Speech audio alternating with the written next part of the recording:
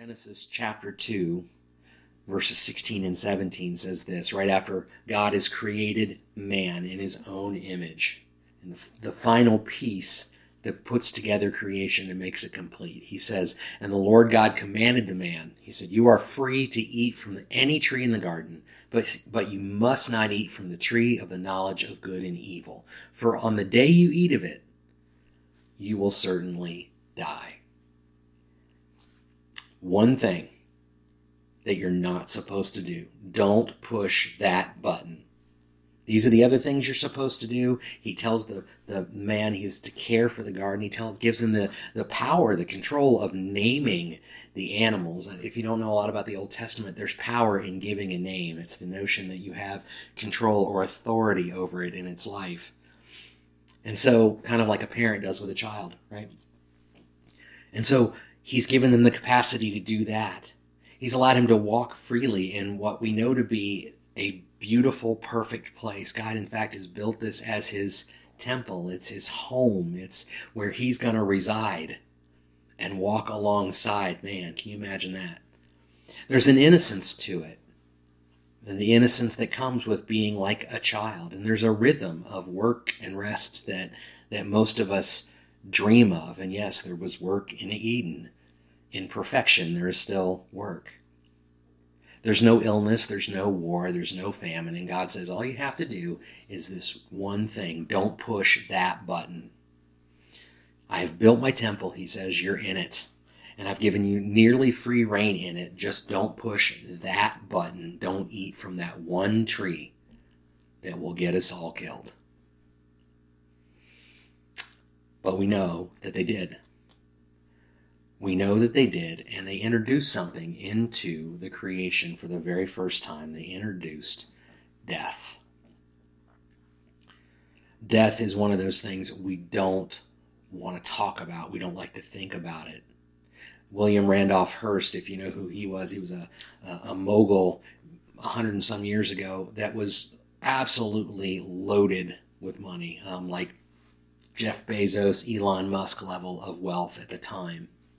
Had about a $200 million fortune. At age 75, when he was at the place where he recognized his time, his season here on earth was going to come to an end, that death was coming. Even at that time, he forbid anyone to say the word death in his presence. They were not allowed to say the word. He didn't want to think about it. And even as he wrote the statement for his attorney to separate, to split up his will, for lack of a better term, he said, it says, Mr. Hearst has become conscious of the uncertainties of life. It's the phrase he used instead of just saying he knows he's not going to be here much longer, that he's going to die. Death is going to happen. It is a certainty. Some people say death and taxes. Taxes may be, although people really, really try to avoid it. They try to avoid death too, but as of yet, that's not a thing, right? Physically, that's not a thing. We avoid talking about death because it's painful. It hurts, especially if you lose a loved one. C.S. Lewis, in his book A Grief Observed, as he's talking about how he's processing the death of his wife, someone he loves very, very much, the love of his life. And he says, death of a beloved is an amputation. It's like the removal of something, a part of who you are. It's also frightening. The truth is that beyond this physical realm, there's a whole lot we don't know, right? We don't know exactly what we're going to see, feel, how things are going to look, what's going to go on. And if you don't believe there's anything after that, I would strongly disagree with you. But either way, we don't know exactly what that's going to look like. And so it's frightening, it's scary. And so we try not to think about it. But the thing is, we need to. Sometimes we really need to process what that all means. The book of Ecclesiastes is said to be written by King Solomon at the end of his life. King Solomon had all the wealth you could ever possibly imagine, all the power, all the accolades you could ever possibly want or need, well, way beyond need. He had everything. Wisdom, more than half the Proverbs are written by him or collected by him. And he gets to the end of his life, and he's just reviewing everything he's said and done, everything he's chased and he's pursued, and he's recognizing at the end, as he's facing the reality of death, the uncertainty of death, the fear of death, the pain of death, he's saying to himself, none of those other things mattered. I really need to focus on the eternity, what this looks like, what this is. That's the stuff that matters. He even says that we have to face that reality. We learn more about who we are when we face that reality of death. In Ecclesiastes 7, verse 2, he says it is better to go to a house of mourning, that would be to go to a funeral, than to go to a house of feasting, since it is the end of all mankind. We're all going to die. And the living should take it to heart, should recognize as we're living our lives that this isn't going to go on forever. And whether or not we refuse to think about it doesn't change that. The Bible actually talks about 3 different kinds of death. It talks about the physical death, the one we've kind of been walking through, right? That was introduced into the garden very, very obviously. Certainly you will die physically, but also spiritually. What occurred there in the garden, and we'll read about it in just a second, was a spiritual death, a separation from God. And then the Bible talks about the second death, or an eternal death. It's dying separated from God and staying that way for all of eternity. Is that a punishment? Is it eternal punishment, or is it removal from existence? At the end of the day, the point is it's not being with God, which is exactly what we were designed for. And at the end of the day, it is not desirable. It's going to stink. It's going to hurt and be painful and be not what we would want it to be. Over the next several weeks, we're going to spend some time talking about death. The series is called The Sting, and it follows death and its sting from Genesis to Revelation. We're going to recount its beginnings here today, the sting that it has on us, its reign and its multiple losses, ultimately with a final defeat through the work of Christ on the cross. And while you and I both probably want to jump to the end, jump to the work of Christ on the cross, I think it's wise for us, as Solomon indicated, for us to stop for a minute and really ponder what it all means. Really ponder that reality, that the death button has been pushed. That one button we weren't supposed to push has been, and now there's something here we were never supposed to experience.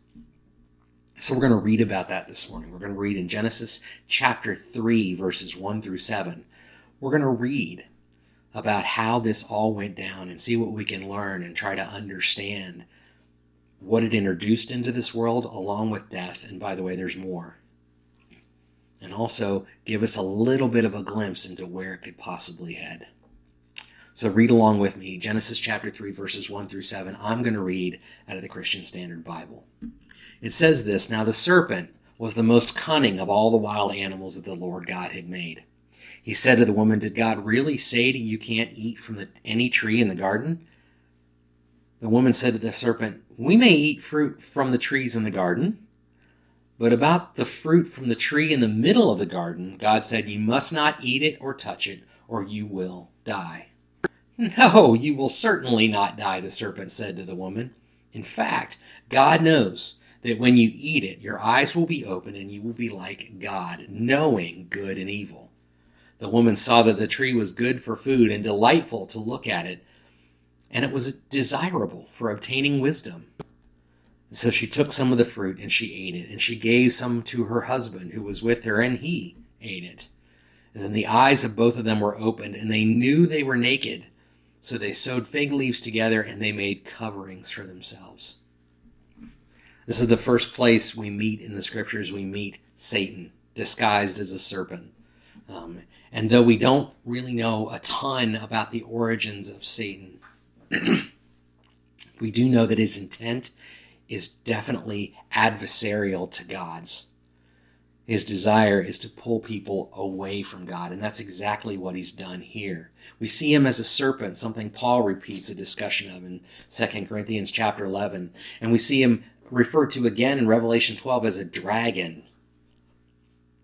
In Revelation 20, verse 2, we see it together. We see the dragon, the ancient serpent, who is the devil and Satan. I mean, it's the deceiver, the adversary, the accuser, the one who says God isn't God, the one who tries to drive a wedge between God and man, and by the way, has successfully done that. And he demonstrates his character out of the gate right here. He begins with a deception. In chapter 3, verse 1, we just read it. He questions God's own words. He said, did God really say you can't eat from the tree of the any tree in the garden? And it's a subtle question intended to kind of just break open the gates. And she says, no. He didn't say that. That's not what he said. But if you notice something about her language, he's beginning to work into Eve's heart and mind there. She's starting to buy it. And I say that because she left out something we read originally in chapter 2, verses 16 and 17, when he said you are able to freely eat everything else. And she left out the word freely and said, no, we're not allowed to eat this one thing. She left out the abundance that they were experiencing. So her brain has already shifted from recognizing how good they got it to FOMO, or fear of missing out, right? He's managed to tilt her from being just in awe over what they have to wondering what they don't have. And isn't that really where deception begins?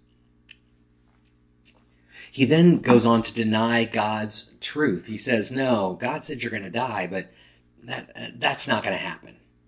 And that's different. The tone there in verse 1, where he was subtly just kind of trying to dig in and ask a question, now he's emphatic. He's like, no, God's wrong. God did not tell you the truth. God is lying to you because he just doesn't want you to be like him. That's all there is. And then telling them that, and they're beginning to buy it. And I say they because it'd be really easy to chuck Eve under a bus, but they're a pair. They're one. They go together. We missed that part in our readings this morning, but the two have become one flesh. They are husband and wife. They are married. They are in this together. They make decisions together. And so he says to them that there aren't any consequences. These consequences you thought there were going to be, that God tells you there were to your actions, to disobeying him, not there. They're not there. And so the fear of those consequences is gone, and it leaves only an upside. You will be like God. You will be just like him. The person that created all of this thing that they're living in, they're in awe of, I can be like him? Yeah. Don't you want to be like him? And they say, yeah, I want to be like him, and off they go. And instead of becoming like God, they became enemies of God. We see that there's more than death introduced here too. We see that there's disobedience here. In verse 6, we see that. We see Eve is tricked, but Adam chose. Paul would later say that in 1 Timothy chapter 2, verse 14, and Adam was not deceived. He chose to follow down that road, to go down that route. There's also something else introduced here besides disobedience. There's knowledge that we were never supposed to have. And this should be a warning to us that knowledge doesn't fix everything. We'd like to think if we just knew more, right? If we just knew more about what it meant to walk with Jesus, our relationship with him would absolutely be better no matter what. If we just knew more about how the human body worked, we can probably stop this death thing from ever happening. There have been religious folks over the years that have indicated that knowledge, a special kind of knowledge, they were known as Gnostics, knowledge, right? That this special kind of knowledge would give you these special abilities and power and a connection to God that you could not have anywhere else. The knowledge was the pursuit. And modern technology is all about pursuing, the idea that if we just understand more, we'll have this all figured out. And the truth is, many of us have begun to believe we can educate ourselves out of needing a God, out of having faith. The problem is that we are finite beings. We are called to live by faith in an infinite God. He also, in this passage, introduces shame. So we've got death introduced, we've got disobedience, knowledge, and shame. That sense that comes from lost innocence, right? The truth is, they were naked before they ate of this tree, and it didn't matter to them, right? You let 2 and 3-year-olds run around together, they run around naked all the time. They run around the house naked, but you would never do that as an adult. Well, good, you shouldn't, but you've lost some innocence there along the way. There are things that you've learned as you've grown up, things that people have told you, some knowledge that you've gained that has caused you to be ashamed of being naked. Me too. Nobody wants to see that. But he's also introduced fear. Fear, and a different kind of fear. He said, look, you don't have to have any fear of dying. He said, that's going to go away. But he's replaced it. He's replaced it with fear of a relationship with God. That's why they hid. That's why they hid themselves, and they tried to act like they were protected somehow when they didn't even feel the need to be protected before. Now they're in fear of having a relationship with God, of Him seeing them for who they are, when He created them and He's been looking at them for who they are since the very beginning. No pretenses, no shields. This is just us together. If you feel these kinds of shame and fear in your life, you come by it naturally, meaning that since somebody pushed the death button, our relationship with God has been damaged beyond our ability to repair it. And the truth is, this has been an ongoing battle between humanity and death since the very beginning. As we walk through this series, we're going to learn and see where death has won. In a couple of places, it's won some battles. But ultimately, we're going to see that it did not win the war. It did not win the war. And there's a little tidbit here in Genesis as well that shows us that it's not going to win the war, that Satan is not going to win. A little further in chapter 3 in verse 15, when he says, look, and he looks at the snake, and he says, this is not going to work for you because you did this. He says, in verse 15, he says, I will put hostility between you and the woman, and between your offspring and her offspring. He will strike at your head, and you will strike at his heel. It's interesting here that he talks about the woman's offspring and Satan's offspring. Adam's offspring is not mentioned here. This is the first place that we might say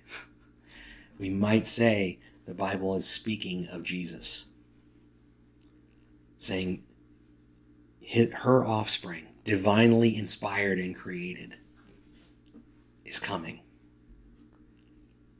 And he's going to fight you.